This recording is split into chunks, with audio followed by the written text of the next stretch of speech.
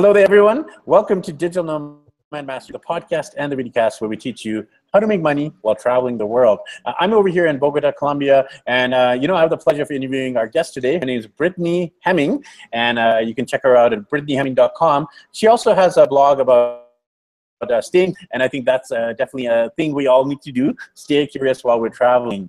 So Brittany's going to be sharing more about her travels and her digital nomad journey. So Brittany, to start off with, why don't you share a little bit more about yourself for the sake of the listeners and the viewers who are listening and watching today?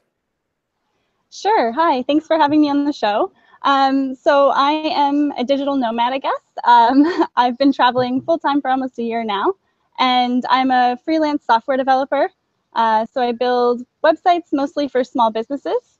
And then I also write a travel and lifestyle blog. And my passion is actually teaching. So I teach software development with a focus on women and youth as well. So where are you originally from, and where did you end up leaving, and why did you end up leaving to become a full-time digital nomad? Yeah, I'm originally from Toronto, Canada, and I was working in international development in Rwanda for 6 years, but a lot of the projects that I was working on, they weren't paid, so I would go home and work in Canada for 6 months and then go to Rwanda for 6 months and spend all my money and just do the same thing over and over and over again. And it wasn't sustainable. So I needed a career that would allow me to work on something I was passionate about and still make money at the same time. So coding happened to be that career, and I haven't looked back since. Last year I spent probably 8 out of the 12 months traveling and paid rent in Toronto for 12 months and was only home for 4. So I decided in September to put all my stuff in storage and get rid of my place and just go for it and travel full time. Awesome. So since you made this life-changing decision to become a full-time traveler, a nomad, tell us about some of the different places that you've gone to so far. Yeah, so since September, I started in Europe. I have this list of 30 things I want to accomplish before I turn 30, and visiting every continent is one of them. And I had been all over Africa, and I've been to Asia and some other places, but Europe I hadn't been to yet. So I decided I'm going to go travel Europe for a couple months. I was invited to speak at a conference in Ireland in September, so I did that and then stayed in Europe for 3 months, left Europe because of, visas, and then went to Israel. Intended to stay in Israel for 3 months and absolutely fell in love with Tel Aviv. So ended up staying for 5 and working on some different projects there in Palestine. And then to come to Bali. So now I'm in Bali. I've been here for 2 months. And Bali is definitely one of the big digital nomad hubs where a lot of digital nomads congregate to. And that, I can think of Chiang Mai is another big one. Medellin is another big one. I'm actually here in Bogota, heading to Medellin in a couple days, actually, and by the weekend we'll be over there. So tell us about how is it as a digital nomad in Bali as opposed to just being a traveler or tourist? Yeah, I think the lifestyle in Bali is great. There's a lot of nutritious food available, and it's quite cheap. Like a smoothie bowl here is $3, and at home I'm pretty sure it's like 15. So you can eat really well. It's affordable. The cost of living is affordable. It's actually quite Western here, so the cultural differences aren't huge. You feel like you're at home. There's Starbucks. There's all of those things that you might want, and then there's a huge digital nomad community here. So lots of people to mingle with and meet and go to meetups with, and it's pretty great. Well, the big question is, do they have Tim Hortons, do they have ketchup chips, and do they have poutines? Oh, they don't, and I'm missing them so much. They also don't have Caesars, which is very, very unfortunate. Those are reference to our Canadian icons. I'm from Vancouver, BC, Canada. We love our Tim Hortons, our Double Doubles, and we love our poutines and our ketchup chips. I'm here in Colombia. I actually did end up finding ketchup chips. They weren't actually called ketchup chips. They were called it said tomato on there, so I assumed it is similar to ketchup chips. And I tried it, and it wasn't the same, but it was still good. It was very ketchupy. Okay, all right. At least you have something close. Exactly. So out of all your travels so far, the different cities, countries, continents you visited, is there anything that stands out, any of the highlights of the places you've been to so far? Yeah, so Well, I would have to say Tel Aviv is my favorite city in the entire world, which I wasn't expecting at all. But there's just this creativity there, this vibe that you don't always find. It's a big city. It's near the Mediterranean Sea, so the lifestyle is amazing, but it is a little bit expensive. And then another highlight, I actually got to go into Gaza City to teach workshops to women in Gaza. And that was an amazing experience because, as I'm sure you know, the borders have been closed since 2006, and not many people are allowed to go in and out. So it was amazing to be able to go in and meet all of these wonderful women and hang out with them for a week. So, we've heard a little bit about the highlights, but tell us also about some of the struggles. I mean, digital nomadism isn't always beautiful beaches, sunny weather, happiness and smiles and joy. There are struggles, particularly the internet. I think that's my biggest struggle. But tell us about some of your challenges and struggles while on the road. Yeah, I mean, I think that as a digital nomad, we show pictures of our lives, and it looks like we're just gallivanting around the world and taking Instagram photos. And while that's partly true, there's still a lot of work that goes in behind scenes. And I think having people around you who understand that is really important. So I would have to say that there's been some people that I've cut out of my life since I've been on the road because they just don't get it. Another struggle would be being away from family when they're sick. I recently had my dad pass away, and we weren't super close, but not being home, being halfway across the world, it's just a whole other emotional aspect that you have to deal with, not being able to be there in times when people need you. So I would say those are my biggest struggles. Yeah, definitely the loneliness factor, and I mean the relationships are tough when you're across the world. And sorry about your dad there. Thanks for sharing that. Brittany, tell us also about the blog you have. It's called it's about the whole thing is about staying curious. So tell us more about the blog. When did you start it? What are the major themes and topics that you're writing about? Sure. I actually started my blog when I was in Rwanda, just as like a WordPress.com blog, and it was more out of laziness because I didn't want to email people individually. So it was just kind of like, if you want to know what I'm up to, go check it out. I'm writing all about it here. But I actually started it seriously 2 years ago, bought my own domain name and hosting, and rebuilt it.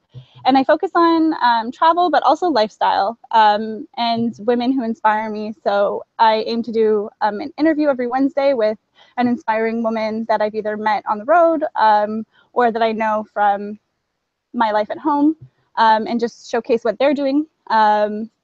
It's just kind of like giving people a different way to live, showing them that you don't have to take the conventional path, that you can create your own way in life, and at the end you have to be happy with it. So the interviews, are you doing them written, audio, video, or all of the above, or none of the above? Yeah, just written interviews.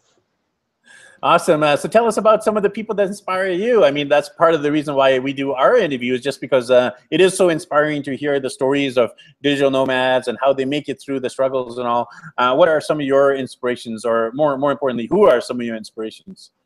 Yeah, so there's Melissa Seraphadine from Ladies Learning Code. She's the CEO, and she built Ladies Learning Code, which is teaching Canadians to code and bringing coding into the curriculum. So it's been an honor to work with her. She's so driven and so passionate about what she does. She's the type of person that when you're around her, she just makes you want to work harder. So I definitely, I think she's an inspiration. I've met one woman in Gaza in particular. Her name's Noor, and she started this app called Mommy Helper, and it is Arab mothers with issues that they're having, maybe with their children or maybe with their husbands, and just gives them a outlet to talk to each other, to get in touch with a psychologist. It forms a community, it forms a group.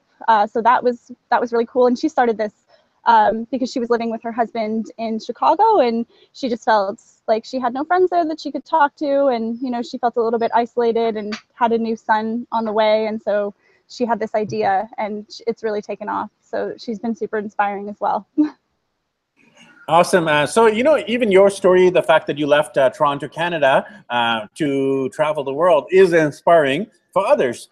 So there are probably some people listening and watching this who would maybe want to become a digital nomad themselves, but they don't know where to start. So what advice or tips would you give to someone who is aspiring or new or digital nomad wannabe? Yeah, I would say to focus on some skills. So it doesn't necessarily have to be coding, but skills that you can travel with and take with you. Transferable skills that you can do online. Maybe you become a virtual assistant, maybe you teach English, but being able to make your job remote so that you don't have to be in a specific location every day to make money. And then I would also say, don't focus on planning, but don't focus on planning too much, because if you wait until you're ready, you'll never go. So, get those skills in place and then just go for it. You can always go back home if it doesn't work out. Yeah, exactly. Yeah, there's always that plane ticket home. So tell us about your vision going forward. You already have traveled for about a year, you said. Where do you see yourself in the next few years? Is it staying in Bali, hopping over to South America, Africa? Tell us, where do you see yourself in the next few months, next few years, and beyond? Yeah, so the nice thing about being a digital nomad is that you have freedom. So if I do find a place that I absolutely love, I do have the option to stay. So that the flexibility and the freedom is really important to me. I plan on being in Bali until the end of the year, and then I'm going to go home and see family and friends for a couple of weeks. I'm missing them, and I'm sure they're missing me. And then I would like to be in Argentina for January, and my plan for next year is to drive from Argentina to Toronto in a van. And I'm starting a project that focuses on women entrepreneurs, and so I'll be releasing more details about that in the coming months, but basically giving myself 6 to 9 months to do that, and I'm partnering with another blogger, so we're going to drive across South America. Wow, that's definitely inspiring. I actually just had an interview before yours with Nancy. Her website's called Family, and she actually did Alaska to Argentina overland. Not in a van, but actually on bicycle. She did the entire thing without one van, bus, truck, fully pedal power. So very inspiring story. I think you should connect with her just to hear about her stories. She actually might be a great interview for you as a woman who traveled with her husband and kids across North America, Central America, and then South America. Wow, that sounds amazing. Yeah, I'll definitely check her out. So tell us about the work-life balance side of things, because as digital nomads, sometimes we travel, sometimes we work, and sometimes we do both. Tell us about how you find the balance for yourself in terms of your business and also in terms of your travels. Yeah, I think that's a struggle, not just as a digital nomad, but as someone who works for themselves. Because your time is your own, you feel really guilty when you take days off. But that's, I don't know, that's a struggle that you work with and you just have to find balance for. So I try to take at least one day off a week and kind of get out and explore. But I do work about 8 to 10 hours a day otherwise. But yeah, since I travel slow and I stay in one place for a long time, it's okay for me to work those hours, and then I have my weekends to explore. So that's a pretty hectic schedule, though, if you're still working the 8 to 10 hours. So, and tell us about the type of accommodation are you in? Because one of the struggles is to find good internet. So do you actually do the hostel thing, the hotel thing, or whatever is available? Tell us about how you find accommodation with good internet and good kind of the work environment for you that will allow you to be optimal and produce well and good results. Yeah, so it depends on where I am. When I was in Israel, in Tel Aviv, I was staying at a hostel, but it was, they also have a business side. So they're called Abraham Hostels, and they have Abraham Business. So they have a co-working space in the hostel. And I was actually doing digital marketing work for them. So I was staying there for free, and the internet was extremely reliable. And then here in Bali, I'm teaching with the Institute of Code, and so accommodation is included in that as well. And so I'm living in a villa in Bali, and because it's Institute of Code, we need internet, and so we have very strong internet here too. That's actually a really creative way to get accommodation, because you can use your skills, which is coding in your case, to actually do a trade or barter in return for a free place to stay, which is obviously a good thing. And it's obviously one of the most expensive parts of travel is the accommodation side of things. So that's a great way of saving money. Absolutely. I found this website called Worldpackers, and it's been extremely useful. So you can go on there and look up wherever you're going and see hostels or different places that want to trade accommodation for skills. Yeah, Worldpackers is a good one, and also Workaway is another one. And if you're into farming and kind of organic stuff, there's Woofing, which stands for Willing Workers on Organic Farms. And you can trade pretty much anything for everything. So you can trade, maybe you're an ESL teacher, you could teach English in return for accommodation, or you can do website design or digital marketing, as you said, or coding, or pretty much whatever they need. If you can fill it, boom, you got to trade there, barter.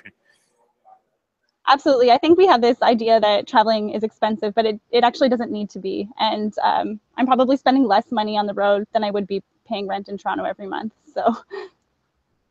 Yeah, and I think it definitely depends on where you are in the world. I mean, I did Southeast Asia before I got married, and definitely Southeast Asia is one of the most, not the most cheap, the cheapest places in the world. And then maybe Africa, South America. But if you're traveling around Europe, obviously it's going to be pricey. Australia is going to be pricey, in North America as well. So it depends on where, right? Yeah. Absolutely. Brittany, tell us once again about the sites and ways for people to connect with you if they had more questions about your digital nomad lifestyle, about the travel blog, or even if they want to be interviewed, because it's amazing what you're doing, interviewing all these inspirational ladies. Maybe there's a woman who wants to be interviewed just by yourself. Yeah, absolutely. So I think the best place to keep up with me online is my blog, and that's called staycuriousdarling.com, and everything else is connected through that. So Instagram, Twitter, you can even find my personal website there, like my business website. So I would say go to staycuriousdarling.com and you can keep up with me there. Awesome. So once again, thanks for your time over there in Bali. Make sure you check out Brittany's blog. Staycuriousdarling.com. I'll have a link. If you're watching this on YouTube, it'll be here. And if you're on iTunes, it'll be on the show description. So thanks again, Brittany, and happy travels. Awesome. Thanks so much for having me. Thanks for being on. So thanks everyone for tuning into this episode of Digital Nomad Mastery. And as you can see, even by this interview alone, there's so many ways that you can make income online. We actually who's actually doing it as a coder. So this is a unique way to make money online. And no matter where you are, no matter what skill you have, figure out a way to put it online, and then you too can make your digital nomad dreams come true and travel the world, just like Brittany, just like myself, and just like all of our other guests so far. So thanks, everyone. Make sure you leave us a rating and review on iTunes, and we'll catch you in the next episode of Digital Nomad Mastery, the podcast and the videocast, where we teach you how to make money while traveling the world.